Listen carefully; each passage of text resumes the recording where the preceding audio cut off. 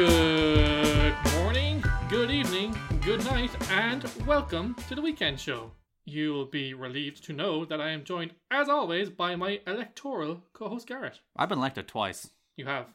We talked about this recently. Yeah, so I'm undefeated in elections, one of which I was defeated in and overthrew because democracy means nothing, which is kind of like the American political system, which we'll talk about in a minute. Speaking of which, coming up on the show this week, we chat about the headlines that took our interest during the week, and in our feature segment, we dissect the US midterm elections, which took place this past Tuesday. Non-stop fun, Gar. Fun, yeah, woo! Loads of good stuff in store, but before we get this party started, Gar, how was your week? I'm on a productive kick. Very good. As you might have noticed by the return of Paw and me launching a dumb Pokemon website. Please tell us more. I kind of did nothing during the summer. Like, literally nothing. You know those days where you'd come home and... I work from home. Where I'd finish my day's work. I do the long commute from my chair to just closing the tabs. That's my commute. That's how I finish work. How is that, not having that separation between work and hard? home? Like last night, it was 1 a.m, and I was checking like Impact Facebook stats. Just at 1 a.m, just because I'm there at my computer, which I also work. And it's like, this is what I do. It's strange. It's weird. It's hard to... And there's days where I don't see daylight.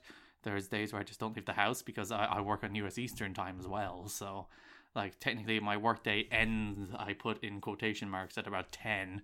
So, yeah, it's weird and strange, and I don't get up to like 2 anyway. So, I live a healthy life. But anyway, let's talk about positive things. What are your new endeavors? Yeah, I'm on a productive kick because I was like, I have done nothing for months. Let's start doing things again. So if you see, I have my whiteboard in my room now, Ken. You do? It looks like the scrawlings of a madman now. There's literally like 600 things written on it. It's like little things I tick off during the week to make me feel good about doing things. Such as Paul with Barry, talking about Ant-Man and the Wasp, kind of, and then everything else. There's not much to talk about Ant-Man. It's like, this is a good film. Yeah. The end. It's kind of a meander through some of the more recent Marvel releases. And the upcoming ones as well. I listened to it last night, not just because it's on our podcast network. I also enjoy Paw as a fan, and it's a very good episode. If you're listening to this, you can hear it in the same feed. You can, and we'll tell you more about that again later, just in case you forget. And the audio quality is only okay because I recorded it at twice the volume. Like, I recorded Barry's end at twice the volume, which also kind of drowns me out at times, just the way it works. But yeah. I tidied it up as best I could. It was a little bit of a weird experience because it kind of up and down and different volumes in different earphones at some point. Yeah, because it's because him coming in so loud cut me out sometimes, and sometimes just cut me down to mono for some reason, so I'd only come in like the left or right speaker. It was a strange edit. It's listenable. Like, every time I edited it in about 3 different chunks because I was watching the Steel City Derby last night, and I edited the first half of it beforehand and then a little during halftime and then a little afterward. And every time I come back to it, I'd be like, oh God. But like, if you listen to it straight through, it's okay. Yeah, it does settle down after a while. I would recommend listening to it on a lower volume. Yes. But it is a good chat, and Barry is always a great guest on the podcast, so I do recommend it. Yeah, so yeah, that's one thing being productive. A podcast I recorded in September, which I bothered to edit this week. And the other, I launched a Pokemon website. And Ken, astute people, if they go to that website, will notice the introduction post. Did you notice this? I did. When is the introduction post dated, Ken? No, I thought I noticed a typo, which I... Oh yeah, thanks for that. But when was it dated? October. Oh no, November. What month are we in? We're in November. Oh, okay. I didn't notice. May. Okay. If you go there and you notice that first introduction post was posted in May. The first review was posted on Tuesday. So that took me a while. But yeah, this week I'm like, I'm just going to do that because it's stupid. And I like doing stupid little projects. Do you know how many episodes there have been to date? 1,070 something, I think. Wow. I know. Do you have access to them all? I have about the first 500. You're looking at the waveform in a very concerned manner. Is something wrong? No, it's still going. Okay. You were very concerned. My PC went on sleep mode, Are but, you sure? but it kept going while we was on sleep mode. So I have taken care of that aspect, but it does give me a bit of a panic. Carry on. Alright. You just move your finger in the Carry- thing every it's so okay. okay. I took care of it. But yeah, I have access to, I think, about the first 500, so I don't have to think about that for about 2 years. So there'll be one a day. I haven't written the days, but there'll be one a day every day until I die or get bored and give up. But I'm looking forward to when I get to like episode 250, when they loop, you know? Yeah. When it goes back to Ash is a dole to us to learn that you can't use normal moves in a ghost type. And he's like, I didn't know that. I just learned that in episode 45. History has proven, Gar, that when you try to do a piece of media or writing per day, it It's doesn't stupid. necessarily work out. Yeah. Hey, I got through podcast a day for 200 days. 200, and none of it is good. Well, not none of it is good. Only about like 20% of it is good. But it's there every day for 200 days, Ken. That must be stressful. Just like, do you know, like those days where like work gets in the way or you're doing something and like you remember that you have to put out a podcast? Yeah. That must have been pretty stressful. Then you get episodes like Walking Home with Gar. There was several editions of Walking Home with Gar. I'm pretty sure there's about 6 of them. Or the worst one was when it was like 5 to 12. And I was like, shit, I've forgotten paw or pad. And it's just like, it was saying hello in 20 different languages, I think it was. And I was just like, Google it, record it, upload it. Wow. Yeah. Good content. Did you make it in time? I made it just about. It's like 11:59. It was like, Yeah. The thing is, though, you know, in the week that it's released, sometimes those episodes don't get many listeners. But over time, Pat has kind of gained a few extra listens over the years. Oh, thanks for that. But the episode on because I used to post on YouTube and then I gave up on that too. But the episode List of Sexually Active Popes, which is wandering through Wikipedia, another reliable I don't know what I'm going to talk about today format. But that episode has, I think, like 6,000 listens on YouTube. Yeah. It's like something about the YouTube algorithm is like, popes banging? We like that. How many people Google popes banging on a day, do you think? I don't know. Popes banging. banging it. So yeah, my week has been quiet. Yeah, my week has been ticking things off a board. Getting things done. Mm. Let's see. No, mostly just work and exercise. I went back to work this week after a 2-month hiatus. Mm-hmm. Mornings suck. I know. I haven't experienced one in a while, so I say I know as if, you know, I know, but I don't. Also, I don't drive, so buses also suck. Mm. Thank God for the creation of noise-cancelling headphones. Well, don't lose them. I won't. Okay. Let's not go there. Okay. But Right. I don't have noise cancelling headphones, but I don't think I need them. I don't care that much. You'd be surprised because when I first started using them, I was like, they don't work. I can hear things. But then when you like take them off, it's like whoosh. There's like a wall of sound hits you. There's a world around you. So what I do now is just I listen to my podcasts and I kind of view it as leisure time. So Why are you rubbing your legs so much? I don't know. It's something weird. It's quite cold. It is. We're in winter. I don't like it. Nobody would have been any the wiser to my leg rubbing had you not called it out. Well, maybe it's coming through in the audio and they're just hearing some kind of weird noise from you rubbing your legs. Sorry. We are in the depths of winter here, and we're in a very annoying phase where it's very cold but also raining constantly. Yeah, we're in the wet winter phase, which is nice. It's not that cold. I wouldn't have said it's very cold. It was colder a couple of weeks ago. Yeah. I suppose the one thing about the rain, it brings cloud cover, which makes it slightly warmer. But it's chilly and also wet. I went for a walk without a jumper on yesterday, so it's actually no, it was probably very cold. I'm just stupid, but still. Gar, knowing you, who wore shorts until the end of September, I think it was, I was into October. into October, It's only recently that I've started wearing pants. what you wear when you exit the house is no bearing on how cold it is because you're dumb. Yeah, when we went to see Jon Stewart, that was the first time I've worn pants since like January. Did they shame you into wearing pants? I was just like, it's cold, and I should wear some pants. Good job. Yeah, thank you. Good self-awareness. Because, as I said, from January 12th onward, I had no reason really to wear pants. There was no societal expectation upon me to wear pants, working or anything. So why would I wear pants?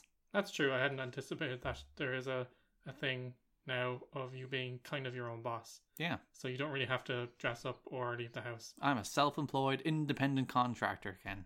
Living the dream. It is, I don't know, because It's not the dream, no.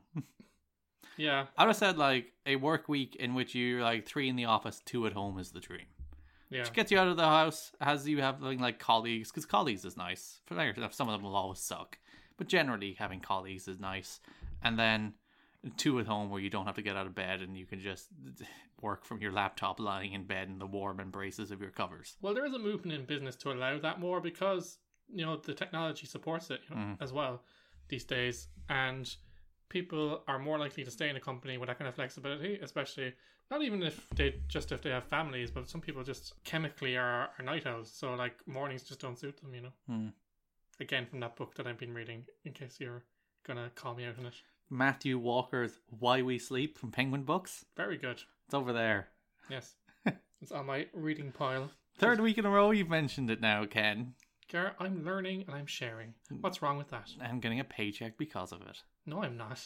Matthew Walker doesn't even know who I am. Go to the book depository and enter the promo code Ken Sold Out, and you will get no discount. And you'll get very confused. Okay, Gar, story time? Story time. Top story this week. Angela Merkel to step down as German leader at the end of the current term, which will end in 2021. So she's already said she will not seek re-election, so she's not just stepping down as leader of the party and German chancellor, she's going to retire altogether. So we're losing the leader of the free world. Yeah. She's led the ruling Christian Democratic Union Party since 2000, becoming chancellor in 2005. So 13 years? The last good world leader we have is leaving us in 2021, Ken. Yeah, I've got the fear, Gar. Well, French lad is the new hopeful for leading the world, isn't he? He's very concerned with our tax rate, though. He's to mind his own business. Yeah, what's his name? Emmanuel Macron. Yeah, Macron. Yeah, he's the new leader of the free world now. Like Merkel is legitimately like the last good world leader you can look to and be like, she might keep us safe. And now she's going to. With the entire world drifting towards the right and even the extreme right, it is quite worrying to see the last bastion of kind of sense stepping down. Now we have another 2 years, I guess, until she does. Apparently, the big swing in Germany hasn't been to the right. Yeah. It's been to the Green Party. Yeah. So that's at least encouraging. And I've never been a great fan of the Green Party on a policy level, aside from like the obvious, you know, stop the world from ending. You're killing the planet, yeah. I'm on board with that. But the other broader, there's everything else there too, guys. But I think a swing toward the Green Party is better than a swing toward the hard right.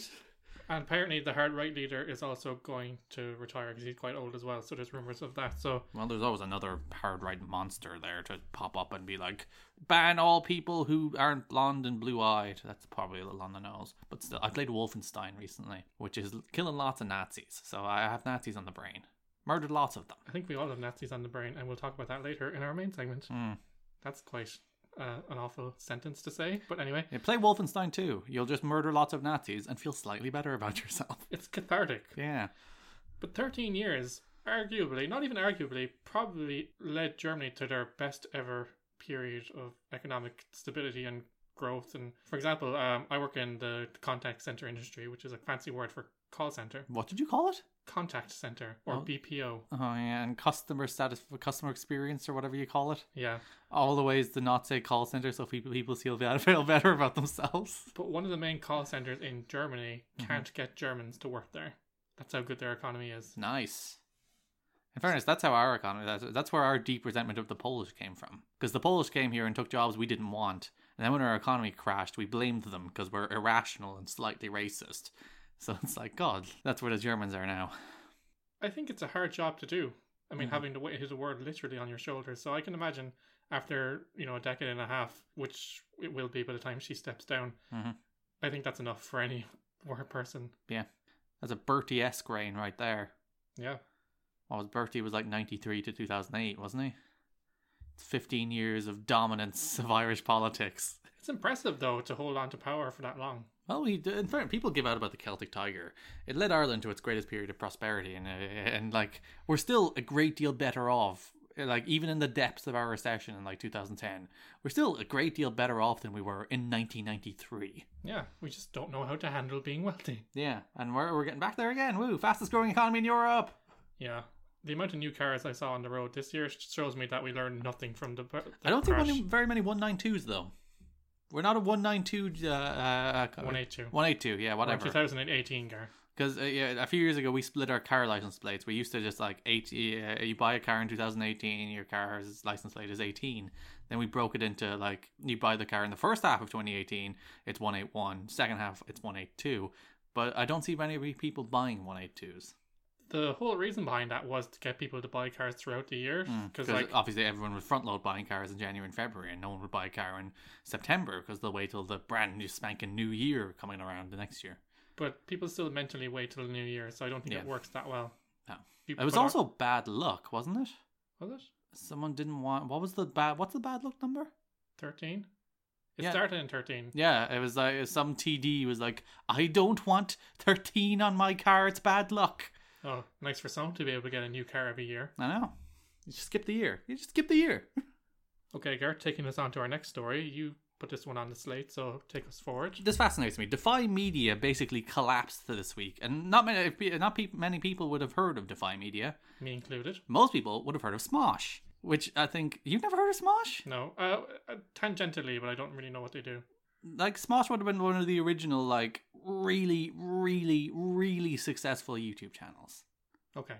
So, for games, or...? They eventually launched Smosh Games, but no, it was mostly comedy skits. Okay. So they would have done comedy skits, and, like, so successful. So they have a huge audience, and you'd wonder, like, in the back of your head, you're like, surely the company that owns this could, like, milk this thing forever. Because, like, this isn't a business where it's like, oh, 2018 our car didn't sell as well, you know?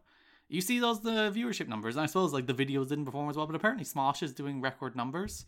And you're at the whim of an algorithm, which is always unfortunate. But by all accounts, they're doing very well. So you'd think you'd be able to manage that company and its resources pretty well to, you know, make money.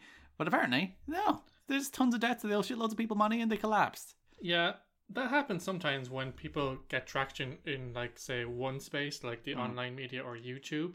And then they think that they can build an infrastructure or business on top of it. Because they release games. I'm pretty sure there was a Smosh the movie at one stage. So I've only glanced at this story because, as I said, I wasn't really aware of Defy before you brought it to my attention. But the overwhelming impression that I got was that they reached too far, too fast. And they crashed and burned Icarus style. It is interesting. In the weeks, in the fallout of this collapse, the people who launched Smosh, which is Anthony Padilla and Ian... Hillcox, I think is his name. But they revealed that they sold the company for no money. Wow. They sold the company for stock in Defy Media, which now it's not worth very much. They got a salary as well, but you would have thought their brand at that stage should have been worth a great deal of money. And that's another thing. It's like they would have been teenagers. They were kids who launched a YouTube channel, who became wildly successful and created a brand that was probably worth a great deal more than they sold it for. And they didn't know what they were doing, and they sold it because they're like, steady paycheck and stock in your company. That sounds cool. Yeah, that's a shame. Yeah. And I'm sure, like, they have anyone... That's the thing about being on the internet. Like, all of these people will have an audience at this stage. You know, they'll have diehards. Like, they were wildly successful. There's people who will follow them off the edges of the earth and give them money while they're doing it. So, like, even if you sold Smosh for nothing, once you build the audience online... unless you abuse it or unless you neglect it, I'm pretty sure they'll follow you. As I said, they'll follow to the ends of the earth. It's actually interesting to see, like, YouTube channels that die, like people who are very successful, and then it usually just happens when you don't feed the content often enough. Yeah. Rather than, like, your audience won't turn on you. PewDiePie is an abhorrent monster. He's a terrible influence on children and has far too much influence on far too many people, and is neglecting that influence in a way that is probably teaching people to be mean and stupid. But he does that and he still has his audience. And makes tens of millions a year off of it. Yeah, because he produces content regularly. I think that the cardinal sin you can do if you have a successful YouTube channel is stop producing content. Yeah. Not to... just I'm going to talk to two of your points there. First, the first one is... You're right. Like, whether it be Twitter, Snapchat, Facebook, Instagram, YouTube, it's all about content. So, like, the more you put up, the more likely you are to hit an algorithm and to gain traction. And once you get there, it's hard because, like, you have to feed the beast. You have to feed the beast all the time. Like, whether you're having a good day or a bad day, whether you're feeling it or not, you have to put something out there, and that's difficult. The second point is, I think we touched on it in our first episode back after our long hiatus. We're in an unprecedented time for these young people, in the sense that this kind of fame hasn't existed very long. So as you said, there's no skill set, there's no support system for these people, and there's not a path like this is how you do this well. Exactly. So like the people were teenagers or very young when they got there. Even PewDiePie, and not to defend him for 1 minute because he is a dick and he is an adult. When you have a platform like that, you have a responsibility to treat it with respect and bring your audience to a good level, not drag them down to yours. Yeah. But anyway, continue. But yeah, he grew his channel from the ground up from nothing. Yeah, fair play to him. But Jake Paul and all them, I think their minds are a bit warped. Like they feel like they have this audience, they have like all this like crazy wealth for a person of their age, and I think they think that they can say anything. I think the algorithm becomes part of their brain. That's interesting. Like thinking about what the algorithm will do and trying to work the algorithm warps their thinking. You know, they don't think, is this a good thing to do? They don't think, is this the right thing to do? They don't think, is this a moral thing to do? They don't think about, like, what about my audience should I protect them from, and what about my audience should I expose them from? They're like, numbers. What will the algorithm like? And I think that does legitimately become part of how they think, instead of all the other things that should factor into the kind of content you produce. And I don't think they actually understand the responsibility until it blows up in their face, a la the Jake Paul. And the PewDiePie apologizes twice a year and then weaponizes his very, very vocal and very loyal fan base to attack anybody that attacks him. Yeah. Which is also another highly dangerous thing. Like, even if you don't mean it, if someone criticizes you and you quote tweet it and you have 1 million followers, you're a shitty person, because that's you basically giving permission for your followers to jump. You're sticking the dogs. Yeah, that's all you're doing. And like, even if you're literally just defending yourself, you have to be conscious of that. If you have 1 million followers and someone says, I didn't like that video, it's like, oh, well, you suck. And you quote tweet it like that. I'm not saying anybody, well, people have probably done that. But people who do that, you're literally, you just give them permission to, as you said, you're sticking the dogs. You're all my loyal followers, go attack them in their mentions. One thing I found very interesting, Jonathan Van Ness, who's from Queer Eye, I don't know if you've seen the reboot. I haven't. You've probably seen him on the internet, he's everywhere now. And he has a podcast called, God damn it, I'm blanking. Yeah, Google it. Getting Curious. There you go. There we go. I got there eventually. Solid name.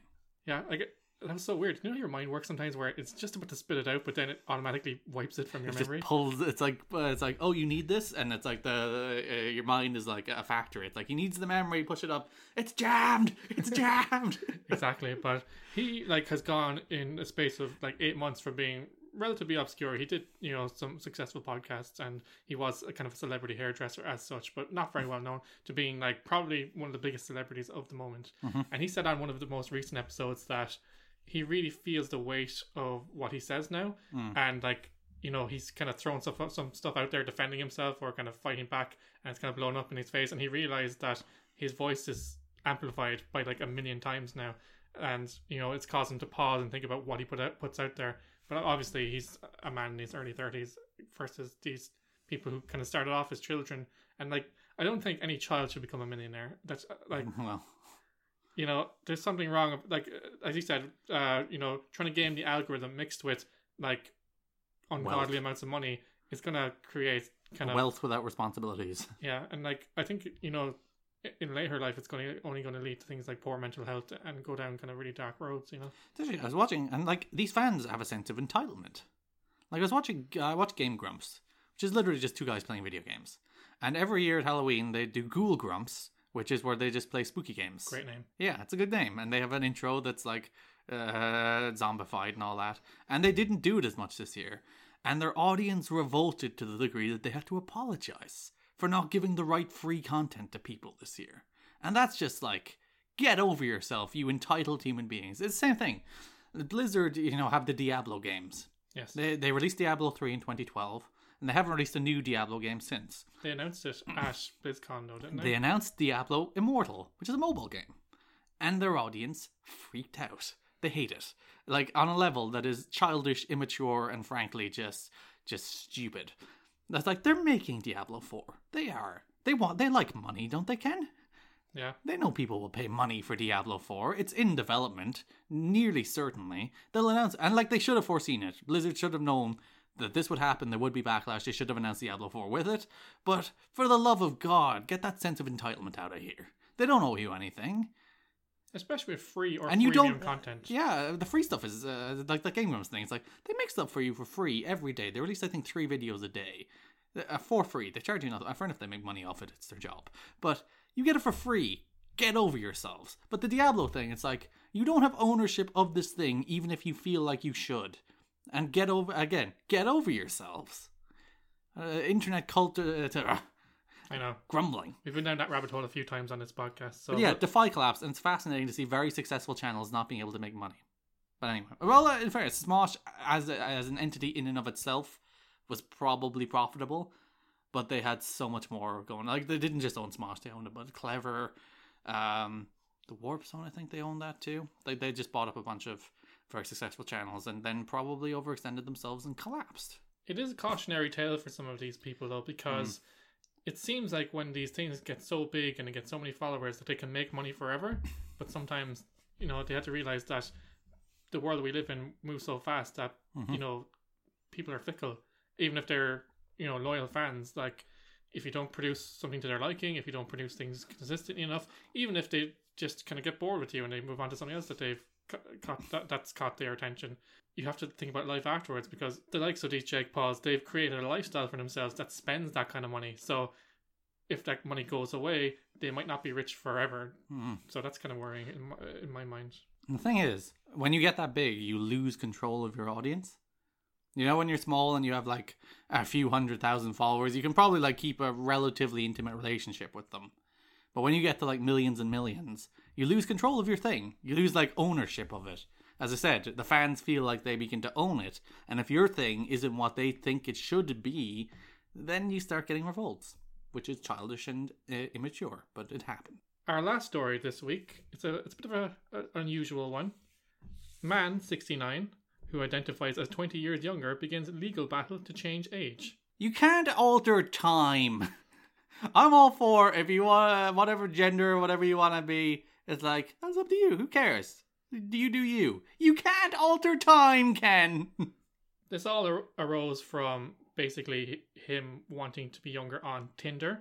Okay. Because he describes himself as a young god and argues that if people can change their gender, he should be allowed to change his age. It's not how it works.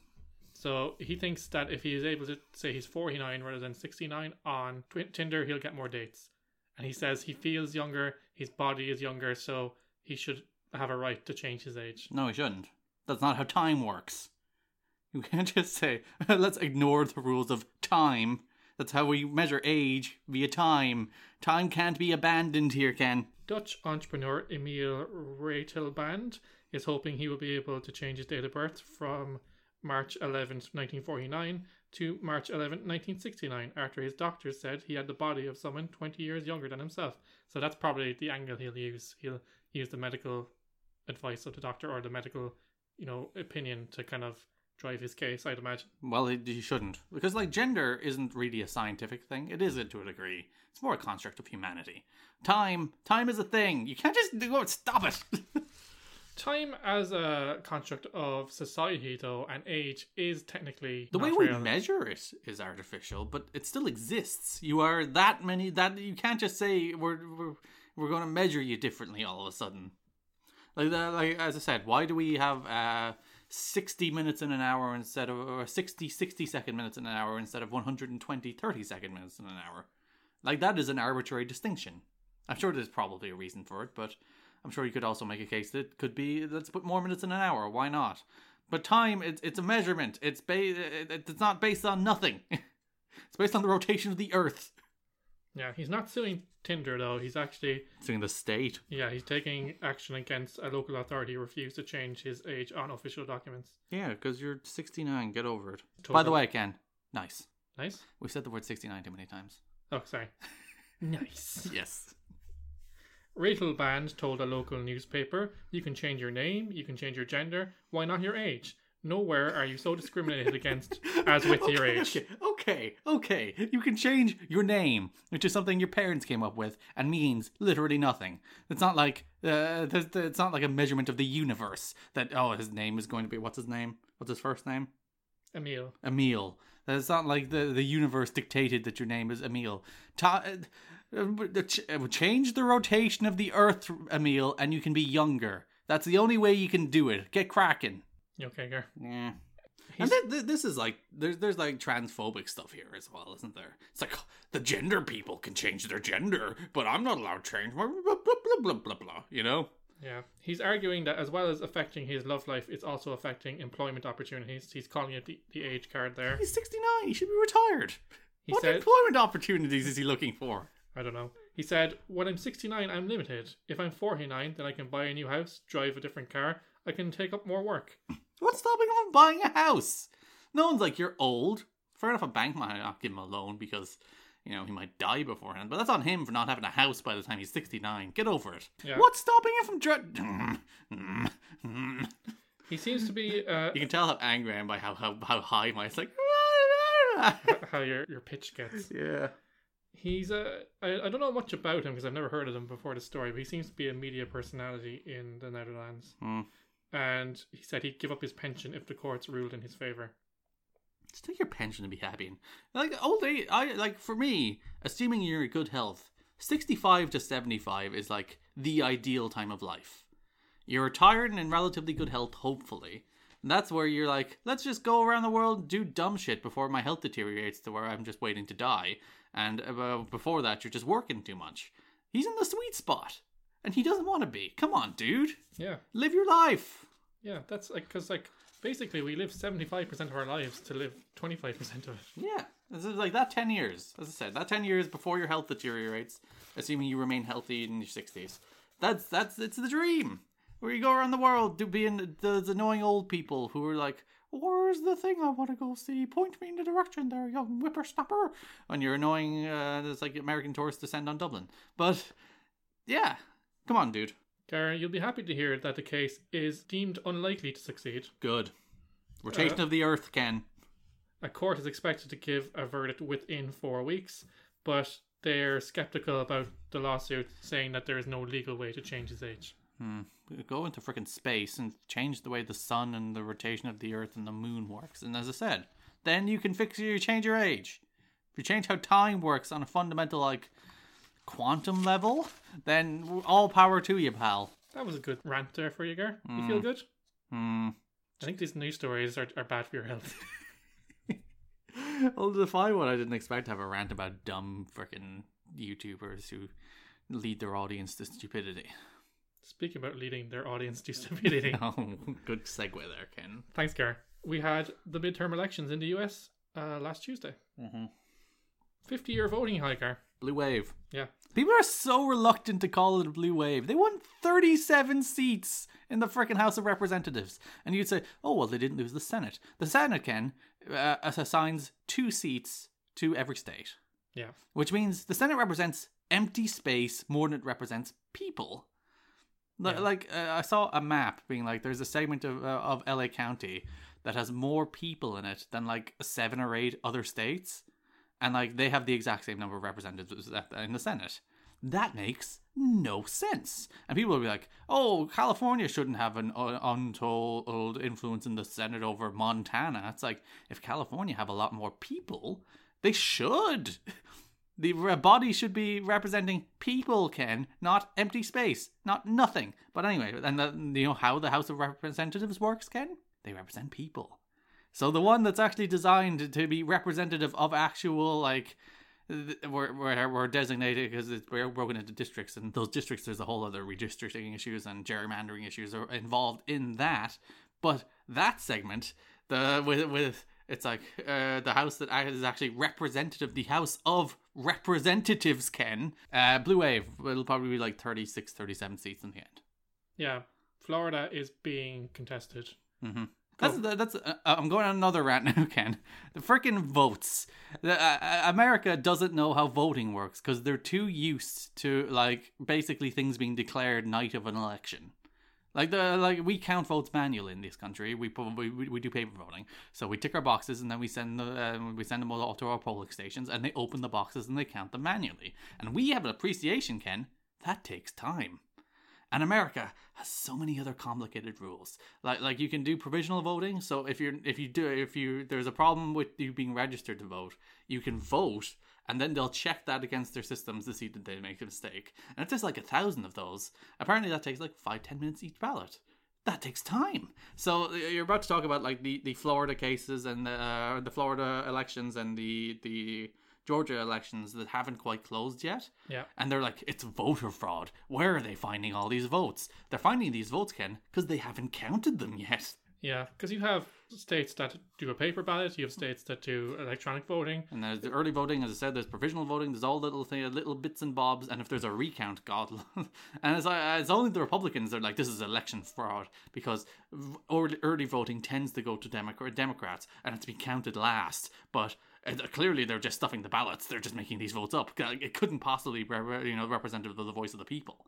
Yeah, Rick Scott, who's standing for the House of Representatives, is claiming voter fraud.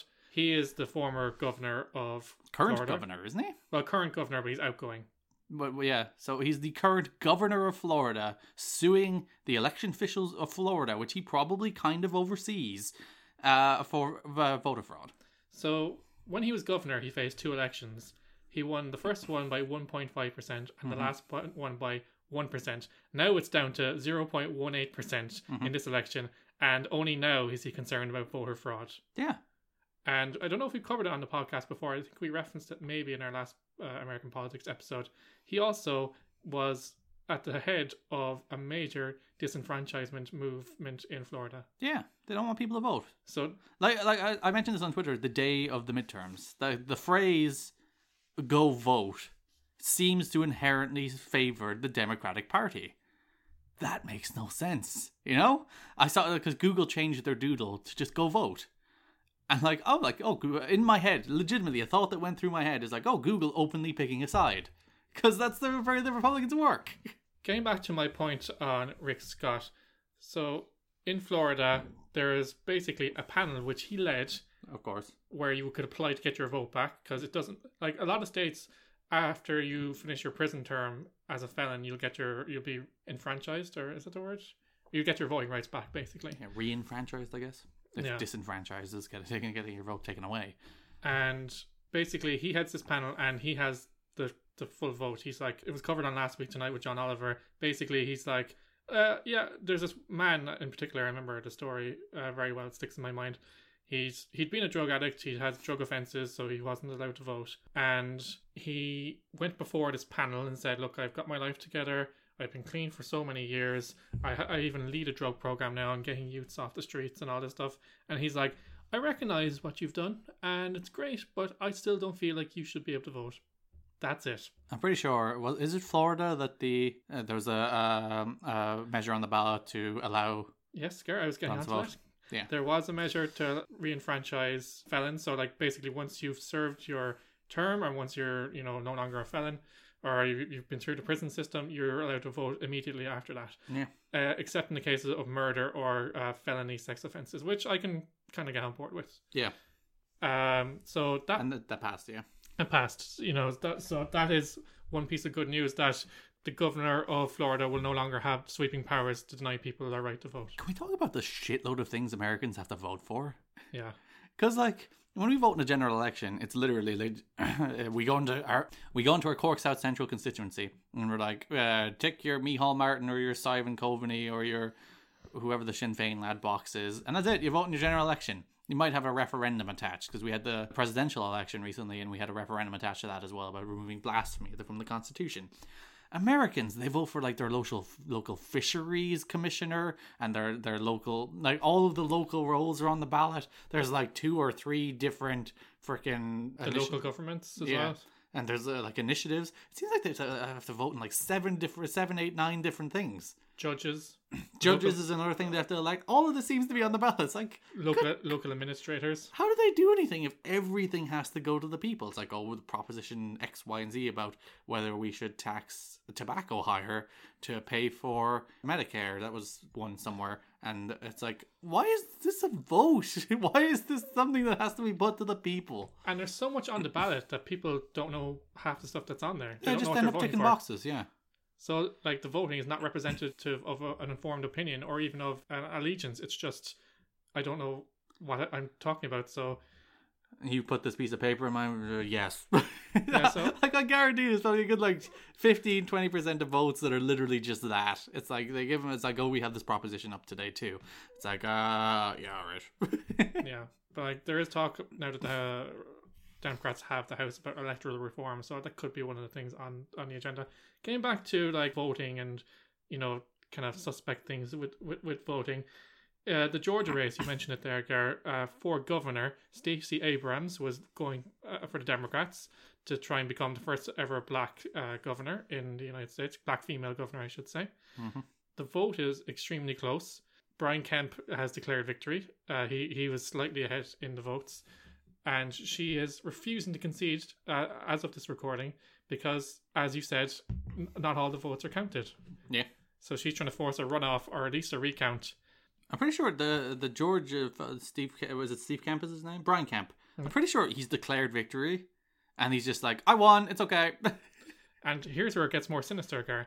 His role up until this week when he resigned under pressure after he declared victory, so he thought he's like, I'm moving on to my new job now so I can resign. He was the Secretary of State for Georgia. Apparently, this is the thing. Apparently, that's not uncommon.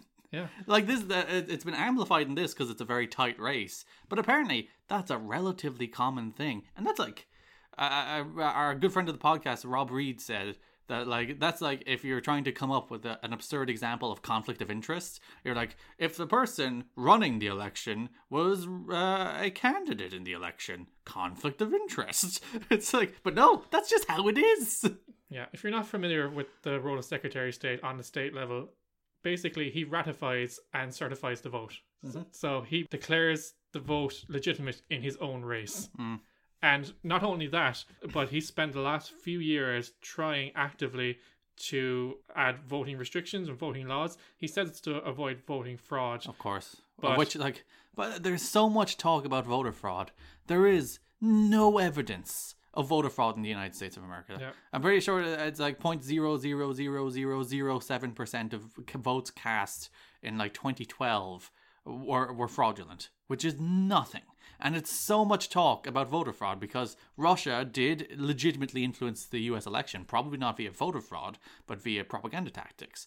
But it's just like they weaponized that. It's like, oh, it's voter fraud. I couldn't possibly lose. It's voter fraud.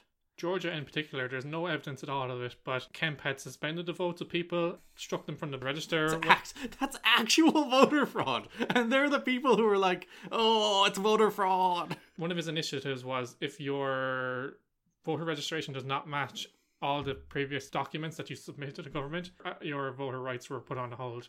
And surprise, surprise, it was disproportionately shown to affect blacks and Latinos. Racist. It's racist. It's all these ID, all these things. Here's a Spanish name. Why did you put? It's like someone whose name is like, oh, it's in Spanish here, but it was in English here. You're out. There is some karmic justice there, though. Scott Walker in Wisconsin implemented a law that you can only, he was the person responsible for implementing a law that you can only ask for a recount if you're within 1%, and he lost by 1.2%. So suck it, Scott Walker. Yeah, it's a blue wave. People are so reluctant. It's it's kind of, I would describe it more as a purple wave because they have made significant gains. They've also gained in the race for governors. Out of all 50 governors, they've gained 7 and the Republicans lost 6. So that was a big win. And the Democrats didn't lose any. And they've made a lot of gains in local governments as well. Mm-hmm. That's important because governorships and local elections... They gained about 330 seats in local governments. They're the people who draw the electoral maps looking forward to 2020. So they were down by about 1,000, so they're still down, but it's still an extra 300 than they had. So they're going to gerrymander in their favour at this point. Or, well, in fairness, I wouldn't even call it gerrymandering by clawing back things that have gone to a ridiculous level. If you look at the electoral maps in some districts, they're like biographs. And we've had China first, as you said, like first gay governor, first Muslim, is it senator or 2 Muslim representatives. House of Representatives, yeah. We've had the youngest ever woman elected, 29 years old, Alexandria Ocasio-Cortez. Yeah. Who has been under fire in the last week because she said she can't afford to move to Washington That's until she not starts under her fire. job. That's like the most relatable thing of all time. No, like Republicans and Fox News have been criticizing her. It's like, oh, you don't have money, you idiot. Yeah, that's literally it. It's like, you're not a rich person who got elected. You're actually a human being who's like, oh wait, I can't afford to move until my salary kicks in. When I look at Cortez, though, it kind of gives me hope for America because, like, she's like me. Not in that. I'm not a Latino woman. We're both 29. I'm 29, but like, I can relate to her. I feel like she would represent me. I'm not from America, of course, but like, we don't see much of that in our own our House of Representatives. Like, you know. So that's encouraging. We also had 2 Native American women elected, which is great. One of which was also LGBT, so that's a double win. So people are kind of reluctant to call it a blue wave because The Senate. they kept the Senate. Which, again, they had very, very, very structural reasons for why it was very unlikely the Democrats were going to take the Senate all along anyway. Yeah. The reason I would call it a purple wave is that it creates sort of a stalemate. Like, they'll stop Trump stuff in the House of Representatives but equally, when they put forward their own, it will die in the Senate, unfortunately. But even if they had the Senate, Trump could veto it, so yeah, it would die there anyway. So it's that kind of tit for tat. That the big worry, if you're American, even if taking out like the nasty partisan racist shit, it's like nothing's going to get done. Nothing's going to happen for the next 2 years in America. Yeah, like Democratic ideas will be shot down in the Senate, Republican ideas will be shot down in the House, and nothing will move for 2 years. What kind of country is that where the politicians... It's so divided. It's so divided. You say what you want about our politicians, but we have a multi-party system, so, you know... We're literally the opposite of divided at the moment. Yeah. Our leading government party is propped up by the primary opposition at the moment. That's literally working together. And people talk about, oh, you need to get partisanship out. You need to reach across the aisle and make compromise. It's like that's literally our government right now is a minority government propped up by the opposition for what is, I think, in theory, for the betterment of the country. When you have a 2-party system and one party has control of everything, then that's not healthy. I think that this is, for now, where we are 2 years into a Trump presidency, a split government is the best we could hope for. There's a check on Trump's power. Like the big thing coming out of this election is Trump can't do what he wants anymore. Yeah. And then he fired his freaking attorney general the next day because, in fairness, Jeff Sessions was always going to be fired. It's a matter of when, not if. Poor beleaguered Jeff Sessions. Yeah, but it was the day after a bloody election, which shows. And did I see me watch Trump's press conference? He's been attacking journalists all week. He's in such a bad mood. And he went to that press conference and listed the Republicans who did not support him who lost and shamed them publicly. He wants loyalty, Ken, and it's not a two-way street, Ken. He wants loyalty from you. You get nothing in return, but he wants loyalty from you. And Ken, anybody that asks for loyalty does not deserve loyalty. It's not the way loyalty works. One thing that struck me with this election, before we talk about kind of where this takes us from here, you talk about Jeff Sessions getting fired. That was kind of always going to happen. Trump seems particularly indignant. Yeah. The thing, it annoys me to no end, but anybody that reports the words of Trump verbatim is irresponsible. Even if you're correcting, even if the context of that is, this is wrong, if you play the words verbatim or you quote him verbatim, you're literally just feeding his bubble. So, like, if Trump says, this thing is horrible, the way you should cover that is literally remove him from the equation. And that'll probably get less hits, so that's why people don't do it. And that's not journalism, Ken. That's just clickbait. But that's another argument for another day. But, literally... He was endorsing candidates as well. He never even met. He doesn't even know who they are, but they're Republicans. But he was very cautious about who he supported. He supported people who were going to win. Here's something that struck me very much from this election that I kind of knew, but I didn't realize until this election, is that you can be a member of the Republican Party or the Democrat Party, but not be endorsed by the party or like even disavowed by the party. Well, yeah, you win your primary. Because you can become a member of the party without any really clearance. You can just sign up and pay your fees or whatever. So you have a lot of, like, one of the things I was thankful for, like, candidates with a white supremacist or even Nazi agenda did not fare well. But, like, I read stories during the week where this guy was, like, I'm not going to name his name. We don't want to get potentially litigious, I know we're not a big podcast, but anyway, just in case. He ran as a Democrat twice just so he'd get in the system because they're the bigger party in his area. And he's a Nazi, Yeah. Even the Republicans have had to, like distance themselves from some of their own candidates who somehow won primaries because they don't know those people, and there's no, like, in our party system, because everything is much smaller, we have to admit that, but candidates are vetted to some extent. You're like, or even if they sign up to the party runs the candidate, exactly, because there's the primary system in the US where it's like, if you want to be the person on the ballot, you can put your name in the hat, and if you win that vote, even if the Democratic Party doesn't want you to be the person to win that vote, if the people say you are, They can't do anything about it. That's the way their system is. Yeah, and they know who their candidates are. They know who their people are. If people join the party that aren't necessarily aligned with their vision, they're kind of managed out in an extent, or And like marginalised. the Democratic Party can do things about this. They can throw money at the other candidates in these primary races to try and ensure the people that they don't really want representing them run for Senate or House seats. But Yeah. American politics. One last point, one last bright spot linked to the white supremacists and the Nazis before we move on to what this means for the future in the next 2 years. Mhm. For me, Gar, like that was a worrying.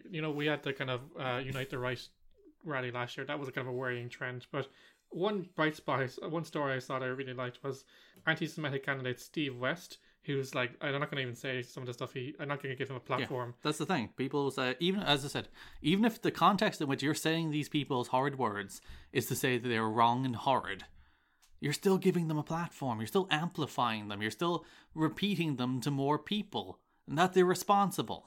But to give you an idea, he doesn't believe Jews are humans or should have human rights. Go fuck himself. Yeah. He was running for the Missouri State Senate, or the kind of state house, the local government, and his children actively campaigned against him. Oh, I saw that ad.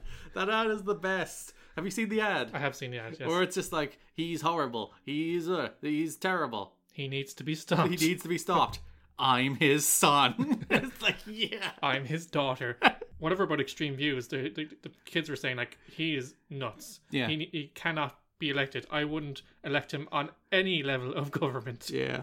So that was that's a nice story. That one warmed my heart, as well as the huge win for women and LGBT people. Those kind of voices are always going to make a change, I'm not sure is it because I haven't slept enough, but you have the phrase "took a turn for the worst" in the script, and I'm looking at it, and for some reason I can only see it as "took a tum for the worst." It's like, oh, we got a bellyache. I think it's because the O and the N are too close together. Yeah, they just run together in Riveting. This font. Anyway, it's good podcast content. Yeah, wonderful content, Gareth. Very spontaneous. Mm. Trump, who has bashed the Democrats relentlessly since he entered the White House and even before when he was on the campaign trail, is now saying he wants both parties to work together. Because he doesn't want them to investigate him. Exactly, Gareth. He's literally said that. He's like, if you investigate me, we're not working together. Yeah, and that's like the easiest thing for a bully who's been bullying someone for years, but then someone gets like a measure of revenge or a measure of power against them, and it's like, oh, okay. Let's work together. Let's be friends. Yeah. Let's be friends. I'm not going to hit you anymore. Because the House has investigative powers, like Yes. they have subpoena power, so they can run 2 years of just being like, hey, we want to see your tax returns, there, pal. Like they can legally request his tax returns now. Hey, want to see your dealings with Saudi Arabia? Yeah, so like that's like the first thing they should do, just to reveal all his slimy conflicts of interest he obviously has, but doesn't want to be revealed. Before people get too excited, though, they can start the ball rolling on impeachment, but it would have to go to the Senate and get a majority to pass, so it's not likely to happen. And it's not something they should focus on at this stage. That's a good point. And Nancy Pelosi, who is the minority leader at the moment, she is likely to be the Speaker of the House, and she has said, we're not going to keep doing this. We're not going to go after them like they went after us. And that is encouraging in some ways. And I've seen some, like, even quite liberal people who I follow on Twitter who are American saying, why the hell not, Nancy? That's the thing. But I understand that instinct. Yeah. It's like you look at her being like, we don't want to do what they're doing. That's not how this should work. And she's right. But This can't continue forever. that's not the political climate that's there right now. It's them versus us. That's the problem. I think what she said is fully right and fully the best approach to governing. However, that's not where people are right now, and I think it's a misread of the room to pursue it's like a bipartisan approach where we want compromise, which she said. And I said, that's how it should work. That's how government should work. But it's not where people are at the moment. I think the main thing people need to learn from this is that you can get Democrats who are quite extreme and Republicans who are moderate. Nearly all extreme. Yeah, but there is moderate ones. What I'm saying is, like, the whole thing of being a member of the party doesn't mean much. Mm-hmm. So, and as we talked about earlier, Gareth, people not knowing what was on the ballot is also troubling. Possibly because it's not their fault to an extent. Because If you throw just like too much 15 things on a ballot at somebody, I wouldn't do all that research. Fair enough, I then wouldn't vote. I'd just abstain, but... For me, it's about Americans should focus on the man or the woman, not the party, and where they stand in the issues. The thing is, the American ballots work in a way where you can just tick a box to vote Democrat. And it goes down the ballot. You vote for all the Democrats. And that's stupid. Because like we could That's have literally encouraging division. You're just you like, could literally have a white supremacist on the ballot who just puts labels himself as a Democrat, and you're like, oh well, he aligns with my values. Tick. but it just means you're not even thinking about it. You just I'm a Democrat, tick the Democrat box. I'm not even going to think about it. Trump held out in some strong areas, which worked well for him in getting elected in 2016. But there is an indication that some states, especially the likes of Georgia, are shifting what they call purple, which is kind of in the middle. Or Texas as well. yeah, Beto O'Rourke nearly won in Texas, which is unheard of. yeah, Like we talked about Stacey Abrams. It's like the fact that she is even in the conversation about being close enough to potentially at least still not concede at the moment in Georgia is unheard of. and Ted Cruz, like it did kind of sink my heart to see him I re-elected, know. but It came close as well. It was a couple of came percent. very close. Some people are calling for Beto to be the candidate in 2020. I don't think he's ready for that yet. I don't know. Why not?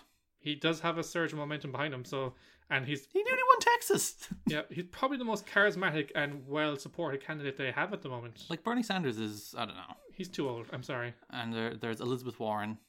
I was Yeah. the other day. I was thinking like James Comey might run. Possibly, yeah. Yeah, I was like, he would certainly have the name value at the moment. One last question, Gareth. So last week, major news outlets and Facebook blocked an ad from Trump's re-election campaign. So the first real signal that he's going for re-election. Of course he is. Well, most presidents... That was the caravan ad, wasn't it? Yeah. Which was racist. Even Fox blocked it. Because it was racist. So he is going for re-election. He's been running for re-election since 2016. Let's Yeah. face it. He's The man lives for the fight. He doesn't live to govern. He doesn't he doesn't live for compromise. He admires dictators. That's the model of leadership in which he wants to have but can't because there's checks on his power. That's the reason he's been running rallies all the time, even in like 2016, 2017, when there's been nothing to run for. He's done rallies because he loves that crowd. As I said, if this dude did a stand-up comedy tour in 2014, he would have never run for freaking president because he would have gotten that. He just wants the people. He wants people shouting at him, and he wants to play off a room. That's like 90% of what he wants. Yeah. So last question, Gareth. Where do you think this leaves him for 2020? I don't know. I don't trust America. Based on today. And the good thing about this election is it's not a big enough win to encourage complacency. Mm-hmm. Like the Democrats will still be like, we should want more. And keep pushing. Yeah, that's a good point. If they won the Senate, I think that's actually dangerous for Trump's re-election hopes, just because if anything would have been wrong in the company would have been blamed on the Democrats then, and I think there would have been a degree of complacency. It's like we've dealt with them, Yeah. where there's not at the moment, and I should the fervor to take this horrible putrid human being down should hopefully only increase. But I don't trust America, Ken. I think the best thing I can say was, until recently, I'm becoming very accustomed to the idea that he will be re-elected, and now it's unclear. The hope is what will kill you. The hope is what will get us in the end. God, But that 2016 year where there was Brexit then Trump, both those back to like a few months apart. It's like, oh God, the world is collapsing around us. Gareth, I think we should give ourselves a little pat on the back because we made it through a whole segment About American politics, about American politics. We quit the last time. We hung in there. We did it. We informed the people. Now we don't have to talk about it for 2 years. Yeah, we'll come back to it in another 2 years. We ripped that band-aid off. We finally got over that hurdle and finished. We got over that hurdle and no, I was trying to use two analogies there. I was going to get over the finish line. Let's just leave it there. These We're are out. well, in fairness, hurdle sprint things. That's a consistent analogy. What's your take on the midterm election results? You can cast your ballot on Facebook at facebook.com/TWSKK. And if you're a person of few words, you can also share your thoughts on Twitter. Where can they find us on Twitter, Gar? At TWSKK. My fellow Weekendians. Sadly, we have come to the end of another show. Thank you, as always, for taking the time to click play or download on the podcast. You can find a new episode every weekend at soundcloud.com/TWSKK. That's where you'll also find our other show, Podcast a Week, and the entire back catalogue of The Weekend Show. Speaking of which, a new episode of Podcast a Week dropped just yesterday, I'm not a failure. so it should be in your feed as we speak. As Garrett mentioned earlier, it's part of an ongoing retrospective of the MCU, so check it out to hear Garrett and friend of the TWS network, Barry, give their thoughts on Ant-Man and the Wasp. Make sure to subscribe on Apple Podcasts or SoundCloud so you never miss any of the podcasts on the TWS network. Speaking of which, if you're a weekend show campaigner and you want to make sure that we are elected as the best podcast in the history of the world, which we already are on a level. We are in our heads, but we need people and the whole world to know it. You can leave us a review on Apple Podcasts. You'll find our feed under TWS Network. In appreciation, we will give you a lifetime subscription to the podcast completely free. And please don't have any sense of entitlement about what this podcast should be, because we have no idea what this podcast should be. No. We're just shooting the breeze, seeing where it takes us.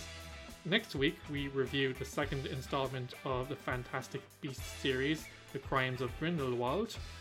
Grindelwald is a hard word to say. I thought it was just Grindelwald, which is easier to say, but that L is cumbersome. Yeah, it's kind of a sticky one.